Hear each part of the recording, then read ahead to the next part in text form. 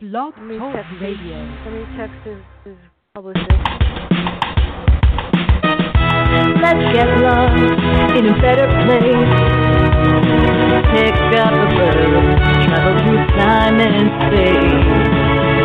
So much to learn, so much to see. A chance to escape reality. Open your mind and your heart. Gain new knowledge, get a fresh new start. MJ Network will bring you there. So let's talk about it. We're live and on the air. Good morning, everyone. This is Fran Lewis. This is MJ Network. After my sister, Marsha Joyce. And it's gorgeous outside. It's 16 degrees and freezing, but it's beautiful. This show is extremely special. We're talking about law enforcement officers and why they are special and why we need them.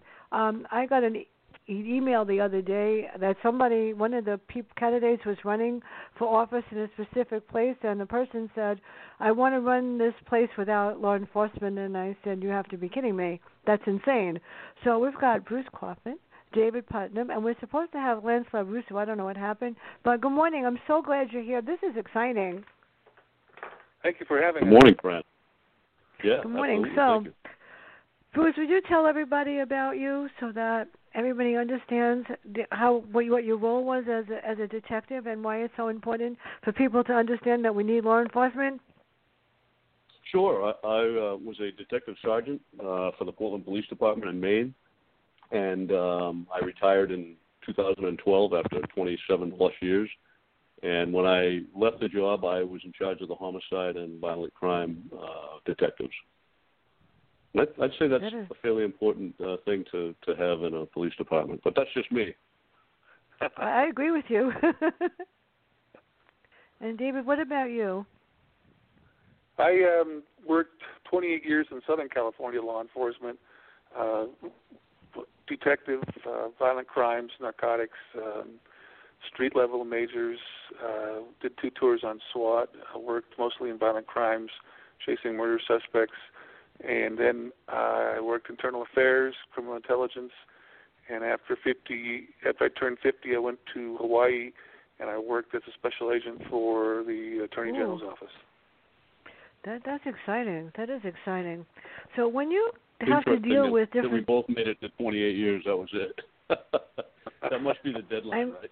I can't believe I made it a lot in education. What can I tell you? Here he is, right? finally. Yeah, yes. hats off to you. Here we go. Lance, is that you? Yeah, Hi. Sorry about the delay. I was having trouble getting in, but I am here. Sorry about any delay I caused. I got nervous. Lance. Okay, so tell everybody about you and about your past experience so the people that are listening, and the lines are lighting up here today. I don't know why. I'm getting popular. Tell everybody about your experience as a detective.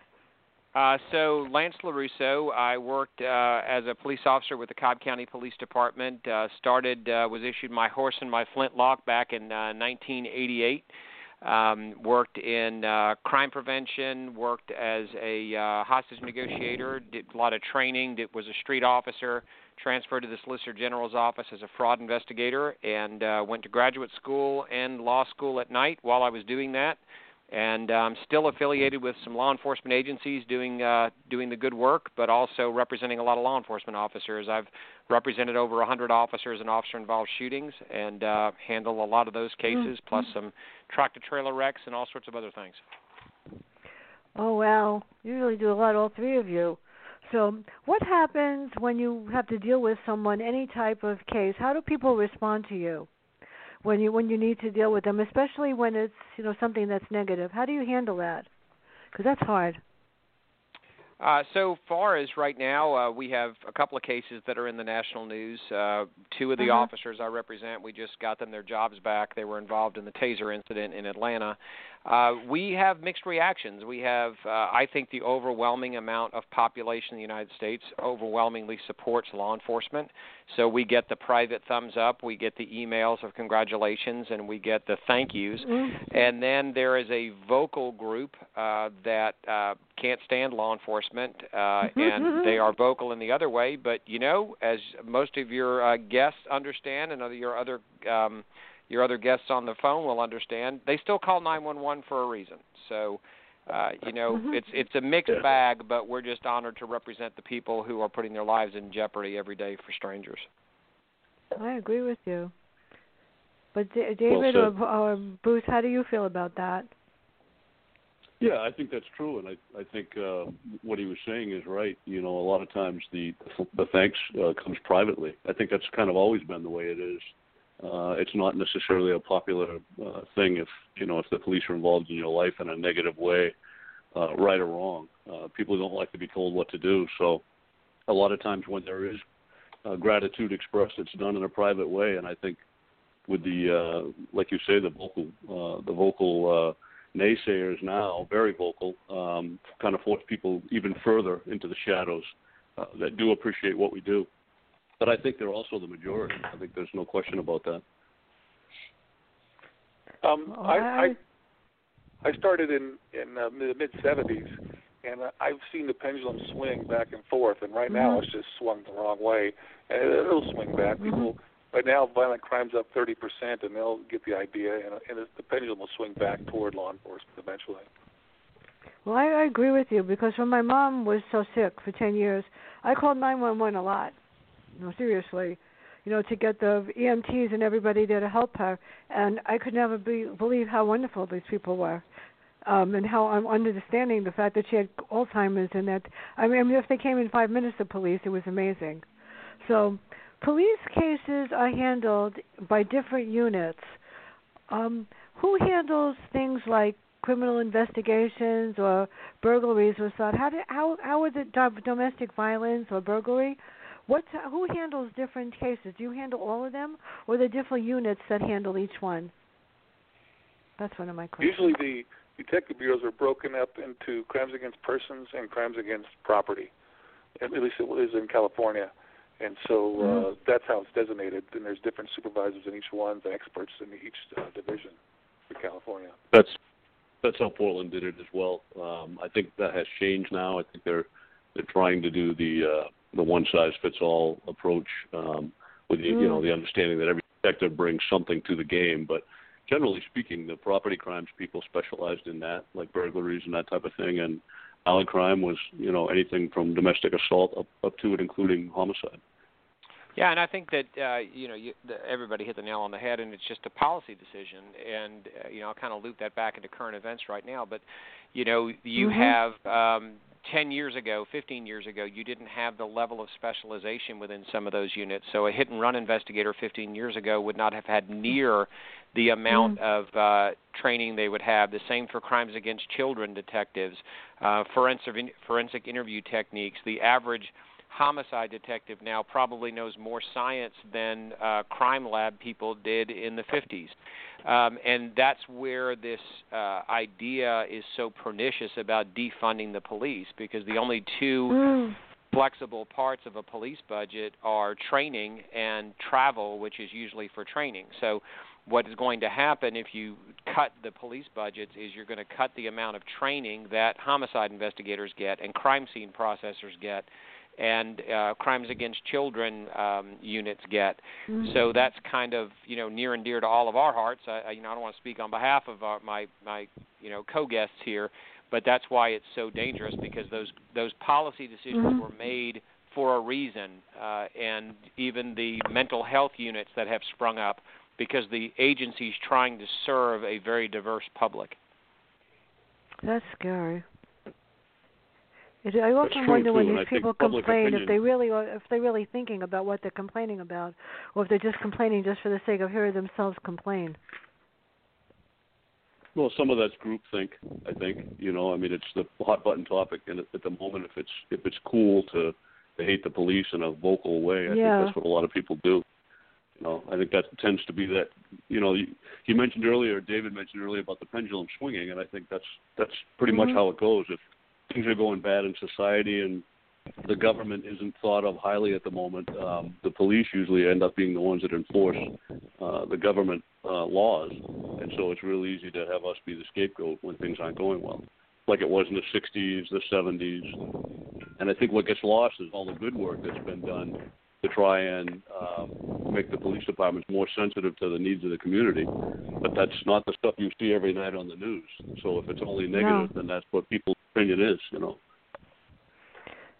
Does anybody ever come when you come and actually say, I mean, I did actually when my car was stolen and we had a problem, I actually called and thanked them for helping. Does anybody call and thank you guys or thank you after you leave to say, I appreciate your help? I mean, seriously. As a watch commander, we would take calls. I would take calls, and then we would fill out what's called an attaboy slip, and it would go in the officer's jacket. So, yeah, it did happen quite often. That's yeah, and well, I'll even go a step further. I mean, and kudos to you for being the watch commander who actually filled out those kudos, because people brag about cops all the time, and these, we're talking about fiction books, but one of the nonfiction books I wrote is Blue News, telling law enforcement to tell their own story, to brag about those attaboys. I'll go a step further. I guarantee my guests on here with me, of all, and law enforcement officers have, if they're in it long enough, have had somebody thanking them for arresting them. Hey, my life was going off the rail. You saved me from killing my kids in a car wreck when you arrested me for DUI. Or, when you made that arrest in domestic violence, you kept my wife and I from getting a divorce, which would have been terrible. So I think we've all been fortunate enough. And I'll tell you, that rocks you back, but it means a lot. I remember those conversations 20 years later. Yeah, that's absolutely right. Those are the ones that mean the most to us, I think, too. It's not a shallow, hey, thanks for your service thing. It's, hey, by the way, you changed my life and put me back on the right road. Those are very gratifying moments. Yeah, they are, seriously. But what happens when it goes the other way? What happens when, after you know you did the right thing, somebody gets really rude and nasty? How do you deal with that without losing your temper? That's hard, I imagine. How do you restrain yourself from saying, I'm going to knock your lights out, because you can't? Well, David's the shift commander. He should go with this.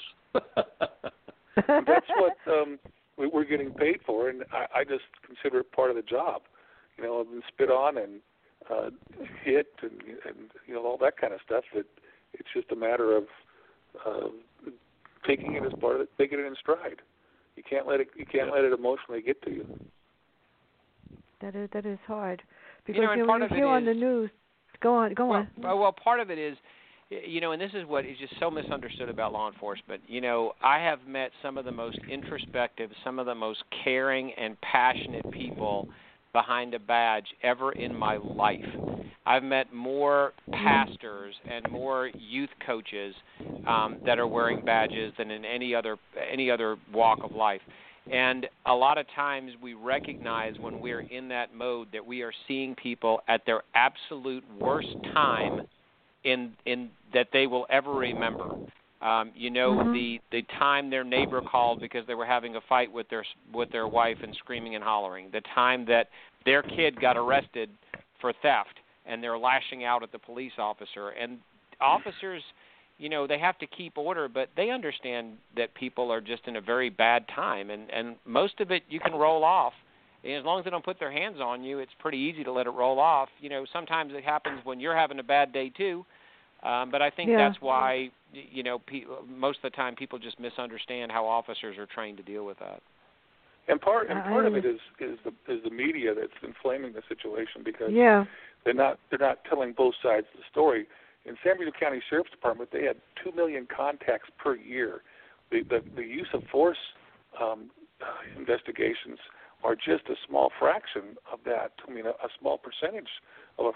And then when the pepper spray came in, they tracked it very closely, and uses of force dropped 70% because of the use of force continuum.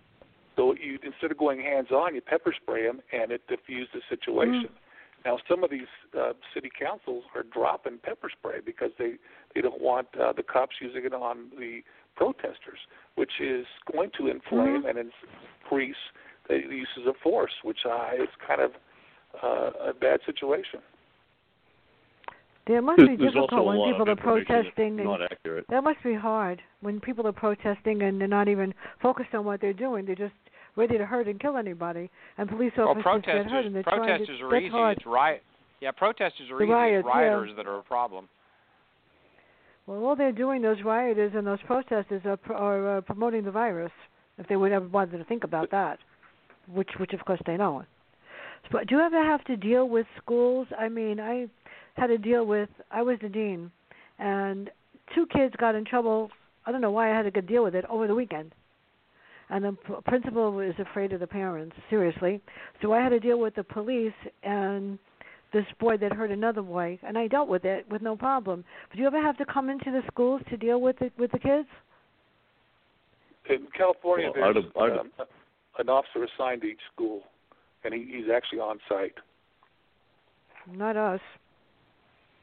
Yeah, we had to deal with them pretty often. I was in the schools pretty often, and a lot of times there was just a difference in understanding.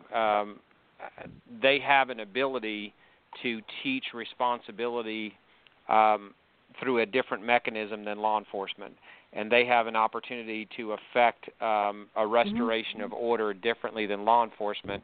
I was in the schools a lot when I was a public relations officer, and there was a fight out in the hallway one time. I was having a cup of coffee in the break room, and one of the assistant principals came in and said, "There's a fight out in the hallway." I said, "If I go out with it, I deal with it as a cop. Do you want me to go out in the hallway? Because I have 2 sets of handcuffs." And they stopped and they said, "We'll handle it. Enjoy your coffee."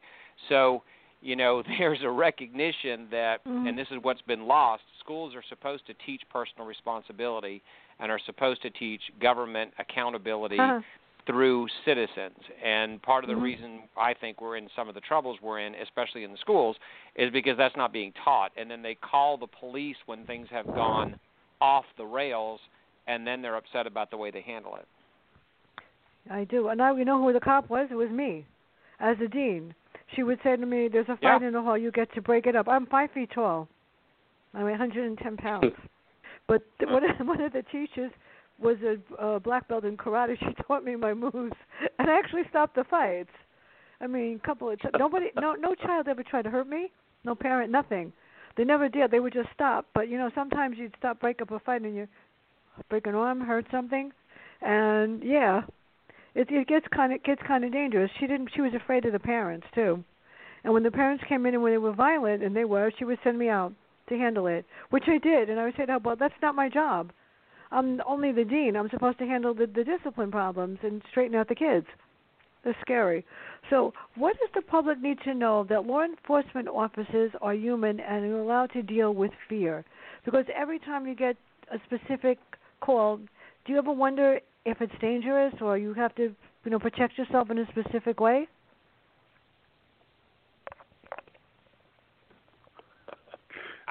I don't know a single cop who hadn't been scared. If it's kind of like an old joke out of MASH. If you're not scared, there's something wrong with you.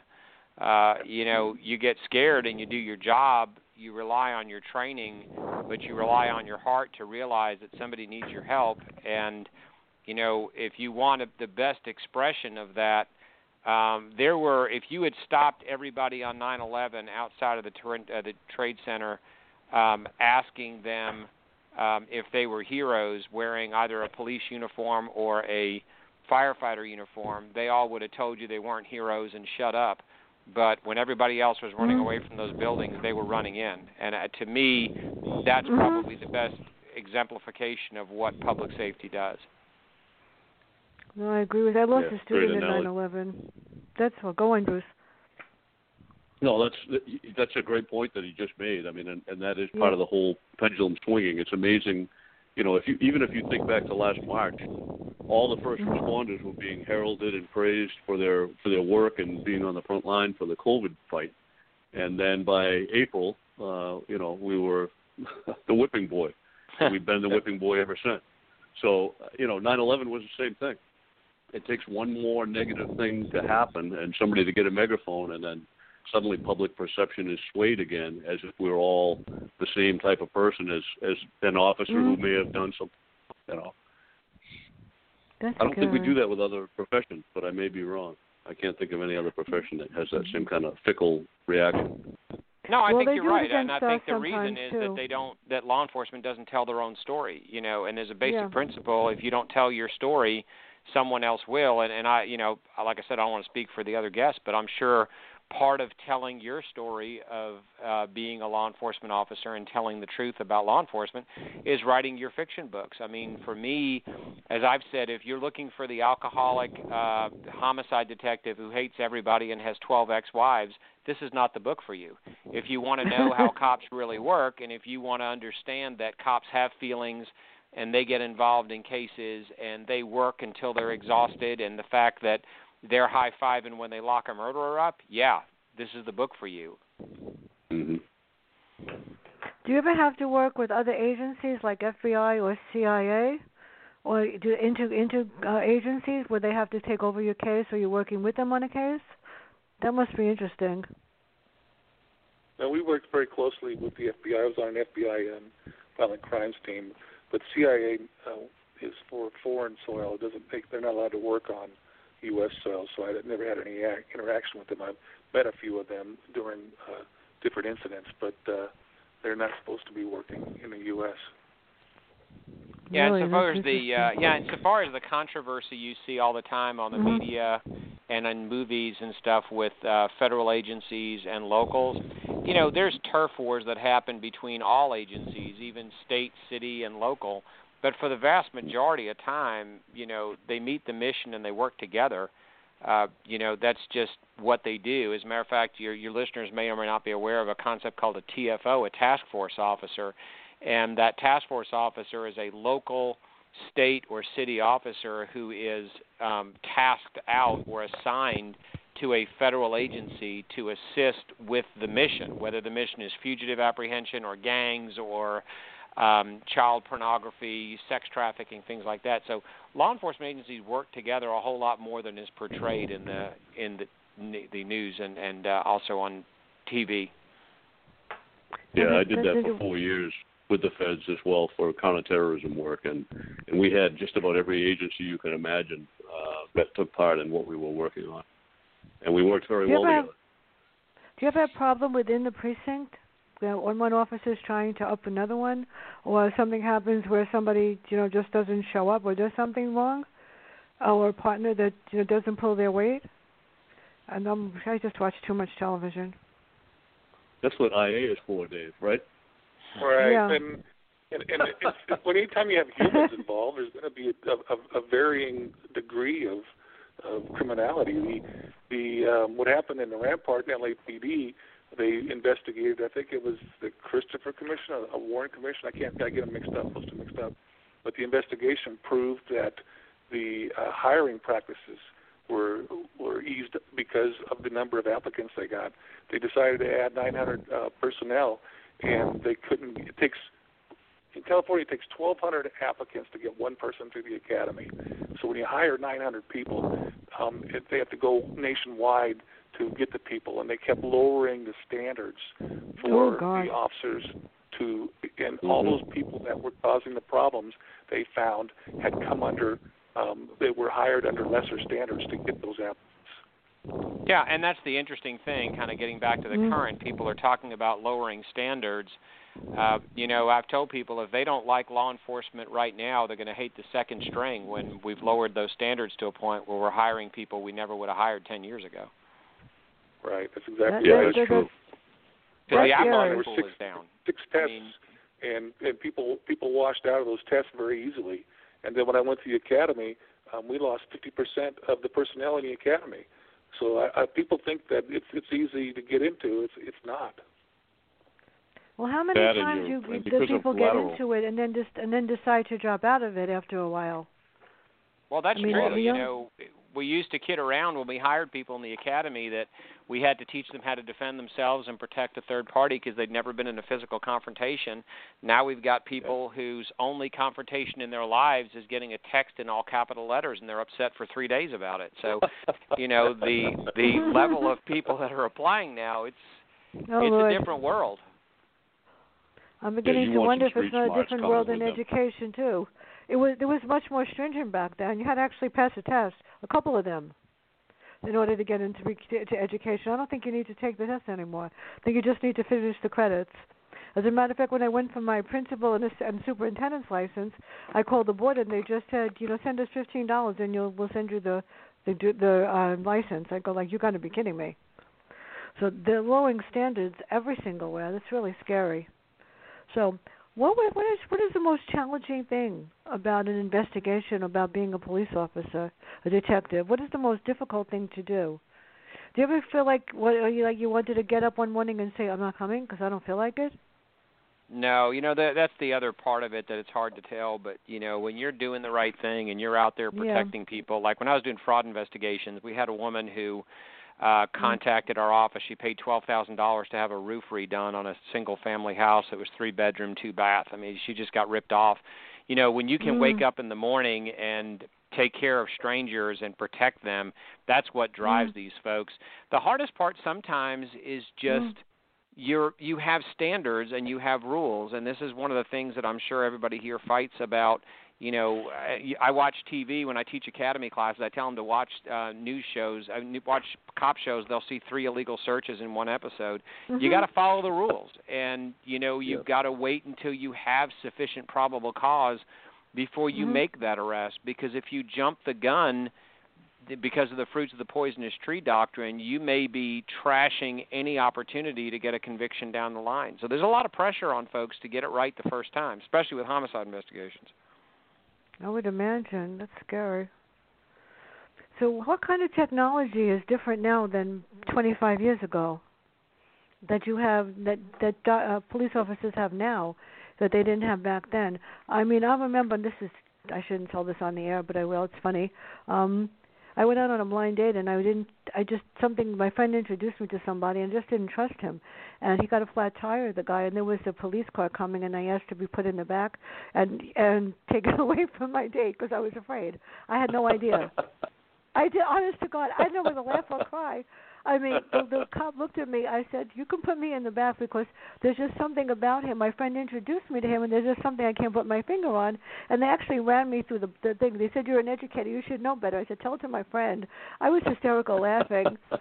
Yeah, for real. And my brother called me to scream at me and say, what is wrong with you? I said, so-and-so introduced me to him, but they questioned him or whatever, but they actually let him go. I thought he had contraband in the car. Could barely fit, and I'm little. I said, "Oh my God!" So that's scary sometimes. Did you ever have to give anybody a ticket for anything, or a summons or something, and they gave you a hard time? All the time. I mean, when you work in patrol, that's just part of the job. Every contact the cop has, most every contact, 90% are negative contacts. That's so sad. Yeah, that's true. Yeah, that's true. Most of them were very happy. Well, what happened, seriously? I know of a case, I won't tell you who. I watched too much television, seriously. What happens when people get tickets and the car just stays there, or they don't pay them? There's a way to track it down, isn't there?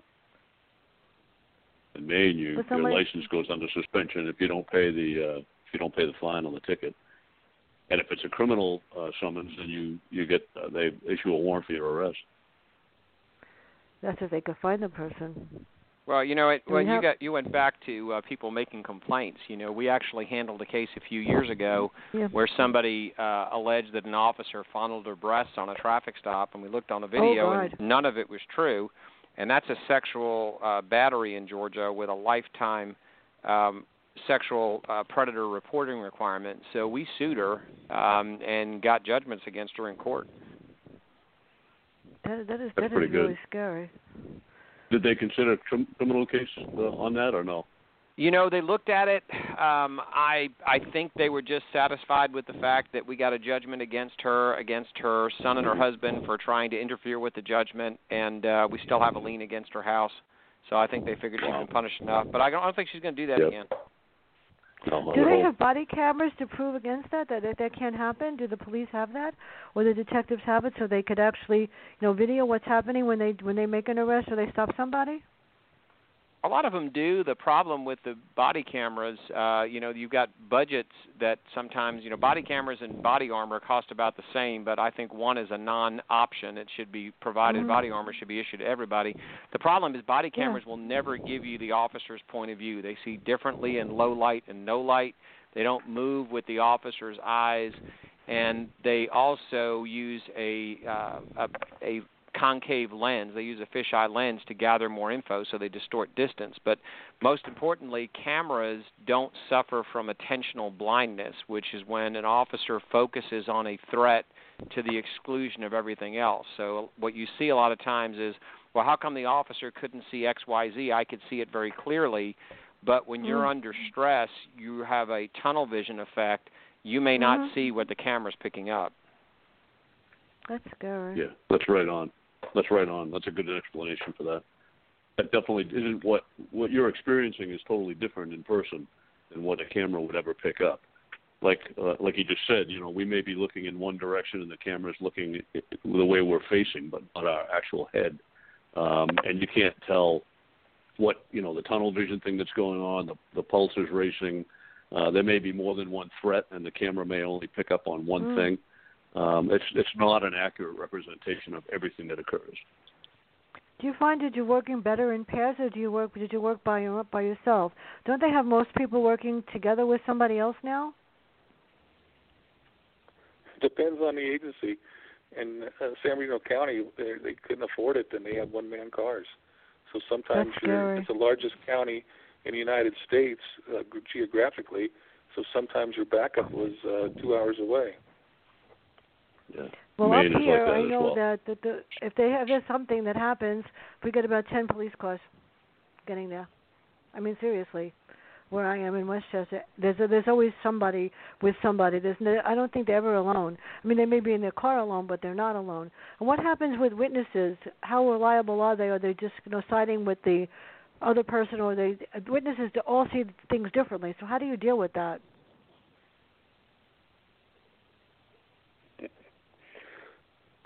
Well, I guess nobody else is talking. I've found that witnesses are across the board. You don't know exactly if they're going to be good on the stand or if they make a valid ID. And prosecutors tend to rely on physical evidence more than they do witness evidence because humans are involved again, and everybody makes mistakes. Yeah, and the bottom line is witness testimony. You've got just as many studies saying it's garbage as opposed to studies saying it's awesome. The bottom line, and people complain about it, it's what we have. The problem is the witness testimony is subject to everything from the effects of light to the effects of bias, also to the effects of just fear. So, when I was a cop, if I had a shooting or I had a stabbing or I had a car wreck that happened, if I can find somebody like a nurse or a cop or a firefighter or a military service member who has been under stress before and observed and made judgment calls, that's gold. Because the average person, when they get scared to death, they don't record a lot of information, or it takes them a while, 24 to 48 hours, a couple of sleep cycles, to kind of process what they really saw. And what happens also is if you don't immediately separate the witnesses, there's a groupthink will start, and then they start talking amongst each other, and the whole incident can get distorted. They would do a test when I was in the academy. We'd sit in a classroom when we first started, and somebody would come in and shoot the instructor with a gun with blanks, and then he would leave, and then everybody would write down what they saw, and nobody in the room seemed to have the same story. Well, that's Right. like asking. That's amazing because two people don't see the same thing at the same time. So how do you? This is the other question.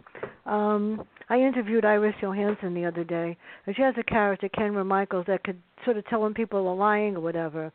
So we were talking about that. How do you know when somebody's not telling you the truth? How can you tell when you arrest somebody or you see a witness or somebody said, "Oh, I didn't do it." Well, you know damn well they did do it. So how do you know when they're lying without saying to them, "You're lying"? Well, I know you are. You have to prove it. That's I know. That's the key to that. I mean, that's what every investigation is about, is being able to verify and or disprove what you're being told, whether the person's doing it intentionally or misread, a situation or whatever it is. You have to find the facts to back up or disprove what it is they're saying. And what you do with interrogation techniques is you lock them into a story and get it documented, and then you break down their story, like Bruce said, with evidence. But the law allows us to use ruse or subterfuge to get that statement. And I was only restricted by my own creativity on how to get them to talk. Yeah, and the other thing that people discount too is there is some science to it. There's been studies about people who have gone through, law enforcement officers who have gone through extensive training in a concept called kinesic interview techniques, and people call it different things depending on whether they look at it. Some of the research goes back to the early 1960s, a guy named Albert Morabian in nonverbal communication studies. But there are ways to pick up deception.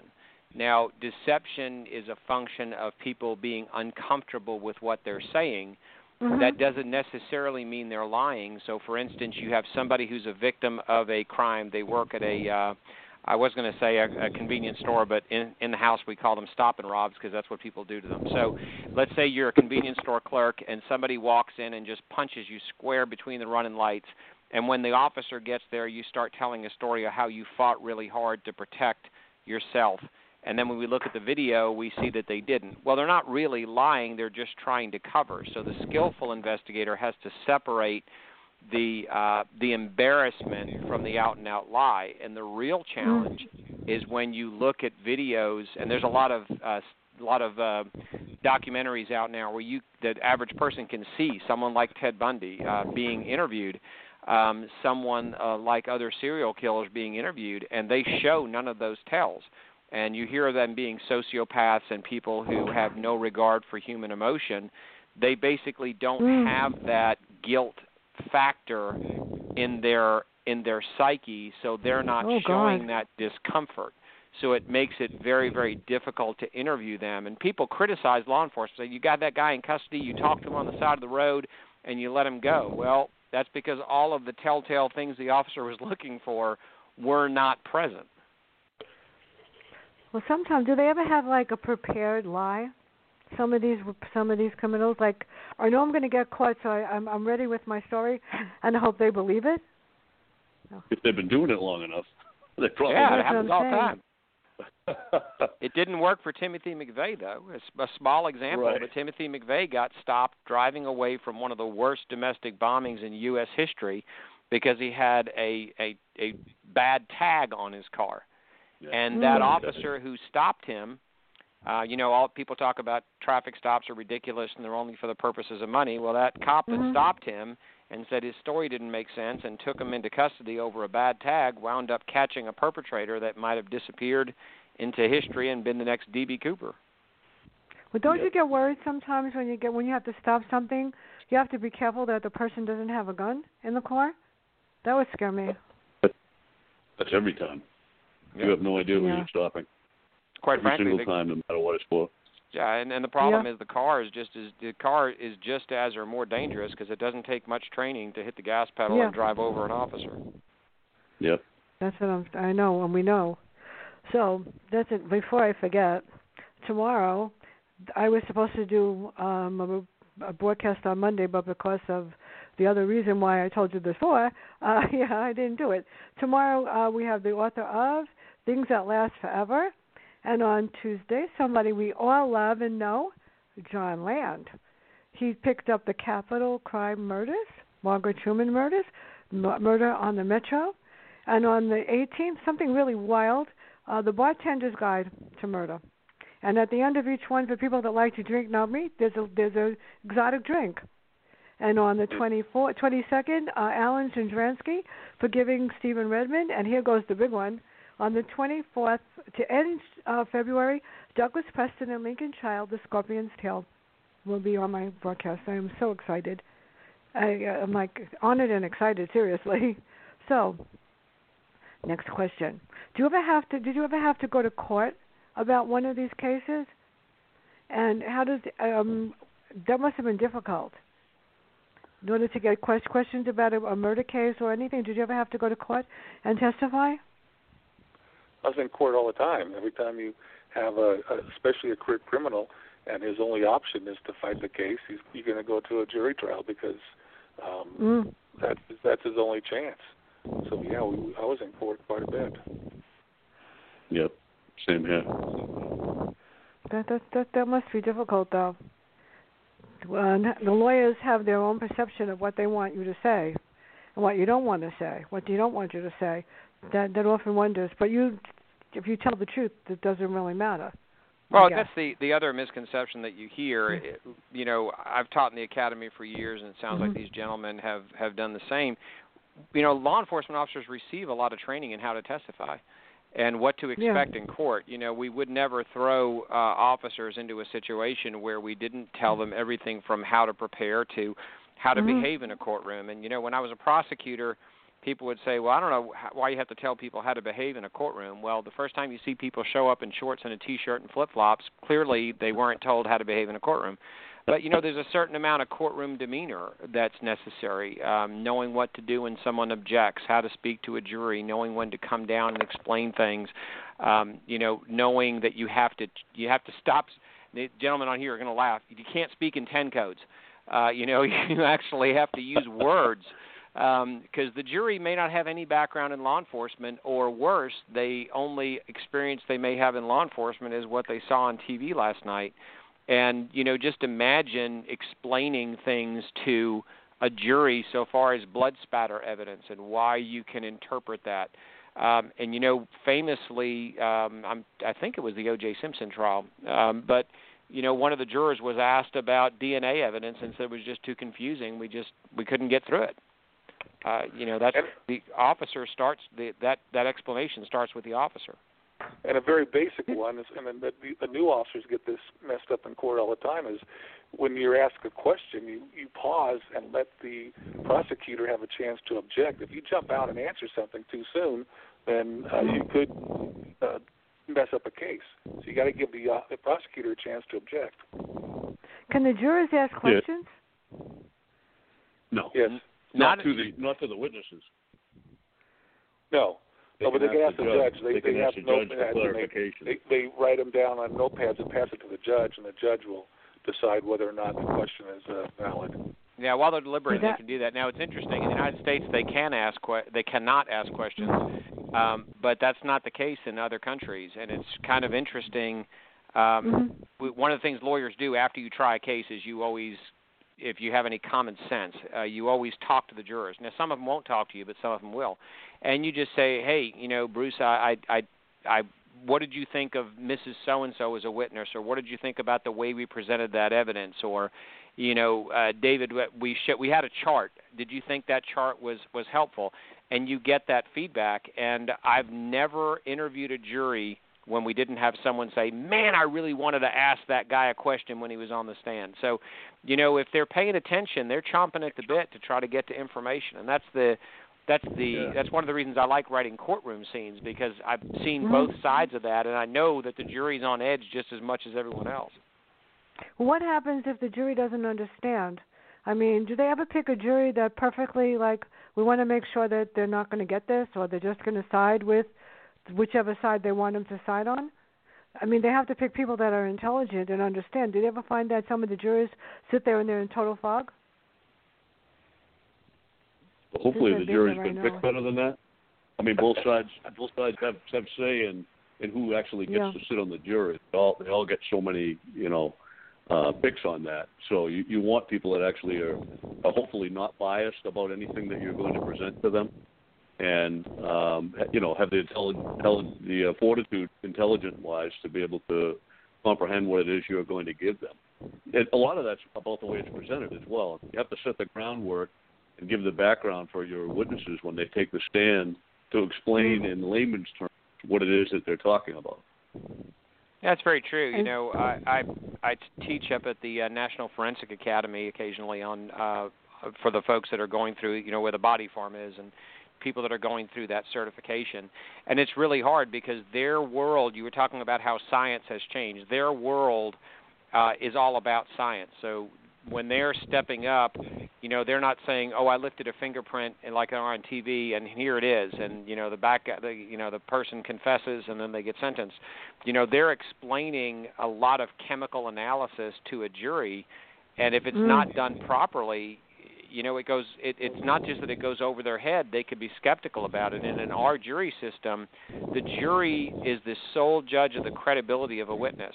So you can have a witness who testifies about whatever you want them to testify about, but if the jury doesn't find them credible, they are free. It's a jury charge. They are free to disregard any or all of their testimony.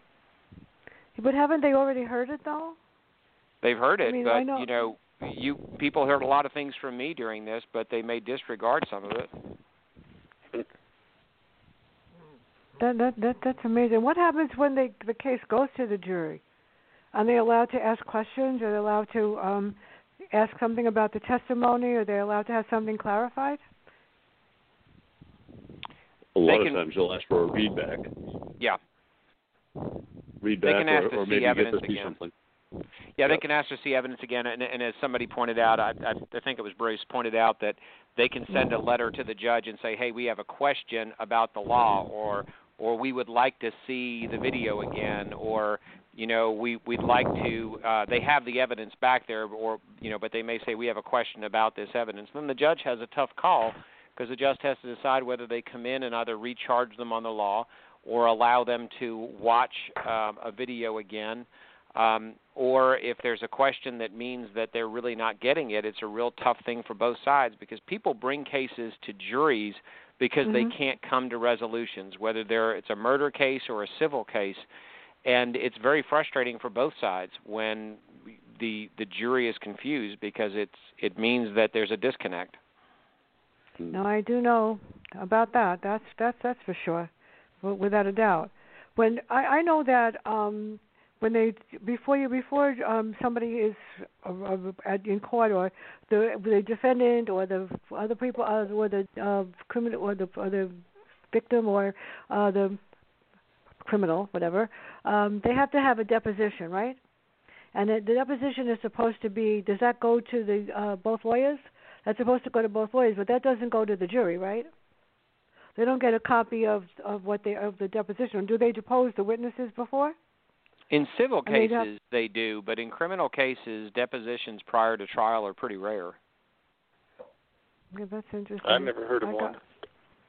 No. Well, I remember I was in a fatal car accident a long time ago when I was a kid. If it was a civil case, they're almost always deposed. Now, in a criminal case, they would have to be. A lot of times, it's done by agreement of counsel.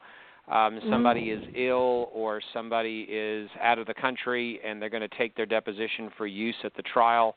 But they're generally frowned upon in criminal cases because of the confrontation clause in the United States Constitution. And what happens if somebody actually, do they ever have a case where not the defendant, but the person that's being prosecuted ever disappears? Where they just don't show up and somehow they escape? All the time, and a bunch of warrants issued for it. What do they do about that? Trying to get witnesses to trials is hard. Well, we issue warrants, obviously, if they don't show up and they've been subpoenaed to testify. But you've still got to get them. Right. Well, what happens? Do they ever try to get out of the country, or drive to Canada, or get somewhere else? Or have somebody drive them somewhere else, or fly them somewhere else? I'm just, I said, I watch too much television. Some in Southern California, they run across the border to Mexico. And then we have a good liaison with the Mexican police, and they track them down, and then there's an extradition. And then that's hopeful. That is seriously and going hopeful. out of the country, it's interesting. People always talk about it, and we hear all these books about somebody being extradited from a foreign country, and it makes for good television. But Eric Robert Rudolph hid in plain sight in a national forest for years, and he was the Olympic Park bomber. And clearly people saw him. He was actually found behind a shopping center dumpster diving, but he had been on the run for years. So it's not hard for people to run, even in our modern day of electronics and things. And people do. People hide in plain sight all the time. Wasn't Whitey Bulger on the lam for a long time? They found him in Santa Monica with a bunch of money in the wall, a bunch of cash. Yep. Living right out in the open. Yeah, I forget where he was, but you're right. It was Whitey Bulger that, and God, he was wanted by the feds. He was wanted by the folks up there in the Northeast. Right. Yeah, he was just walking around in Santa Monica. Nobody knows. Yep. As far what as happens if somebody's hiding in plain sight and they just don't look the same? They change their appearance, and nobody sees them. That's scary. Like I said, I review a lot. Be the same. The DNA and prints will be the same. So that's true. What's the famous saying? You may be fine, but your hands are going to jail. The interesting thing that I'll tell you about that, you talked about technology. I was actually talking to somebody the other day about this, how facial recognition software is probably going to change that. The old spy novel where the person, the woman changes the color of her hair, or the guy shaves his head bald and walks out while thousands of people are looking for him. Well, now the cameras you can buy from Costco can be programmed to do facial recognition, and that may be the thing of Hollywood legends very shortly. Well, when I first started, they were still doing, you'd arrest somebody and you take them to jail, and they would do a 10-print card, roll their fingerprint. Yeah. and a couple of times, I think it was actually 3 times, I arrested a guy for drunk driving, and then the watch commander would come to me a few months later, because it would take 3 or 6 months to come back, and they'd say, hey, that guy had a murder warrant. And those guys were just slipping through the cracks all the time. And now they have live scan, and that shut all that down. I mean, people are instantly caught when you take them into the jail now. Yeah, one of the urban legends when I first started policing, so it probably happened in the mid-'70s, was a guy that was arrested as a safe burglar. Very, very rare in law enforcement to catch a safe burglar. But the jail basically would not release him until they could ID him because they couldn't bond him out. And it took like 30 days to ID this guy because his prints had to be sent to the state and then also sent to the FBI to try to... to try to ID them. That's changed. You can get instant fingerprint. Yeah, just I'm doing something in May with people, if I can remember where they are. No, May 24th. We're talking about how do you use your real life experience when you write. So I know you guys have stuff coming out. So how do you use your real life experience in your series that are coming out? Because you have about 5 minutes. Well, I try to take everything but the real cases. I don't write about cases that I actually worked. So the cases in my books are fictional, but the incidents and the interactions around those cases are. I draw heavily on experience from when I worked at the police department. A lot of the politics, a lot of the stresses, a lot of the arguments, that kind of stuff is all in there. I know. That's why I love reading your stuff. One of the things that I try to draw on is experiences to humanize police, because right now we need so much of that. So, as I've told people, I had a cop that I worked with who used to go home and paint at night. Probably the last thing anybody would expect a cop would do after a tough day is go home and do oil paintings. But, those are the real experiences you try to bring up. The officers that make an arrest and then go home and are so upset at what they had to see.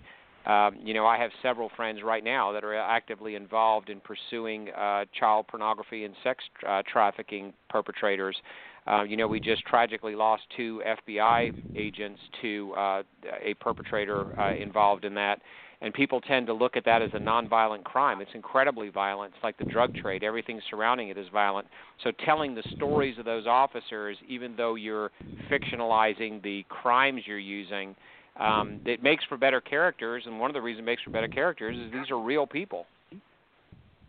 Yeah, I know it is, but everything you guys write, I mean, okay, David, I have to tell you, I just got an email from somebody that said that she's going to send me your last book. I just want you to know. She's going to send you the next book?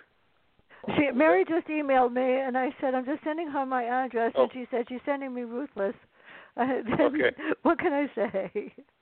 Okay, so I can't wait to get it. I'm going to add it to my pile of 1 million books out there. But I don't know about you guys, but book mail hasn't been bringing a lot of stuff. And the last couple of weeks I didn't get any, and today I got 5. So I was really excited. I got Mark Greeny's book and J.D. Robb and a whole bunch of others that I had no idea I was getting. It's great. So where can everybody find out about all of you and what's next? And your wife said that she's going to send me anything I don't have. Oh, okay. I'm going to be very busy. I could see it. You can find my books on my website, David at davidputnambooks.com. It's my email. You can find mine at bluelinelawyer.com or lancelarussobooks.com, and I have a serial novel coming out that will be available for free to people download. It'll be one every other month. It'll be a series about my character, Johnny Till, getting involved in an officer-involved shooting in a rather hostile jurisdiction.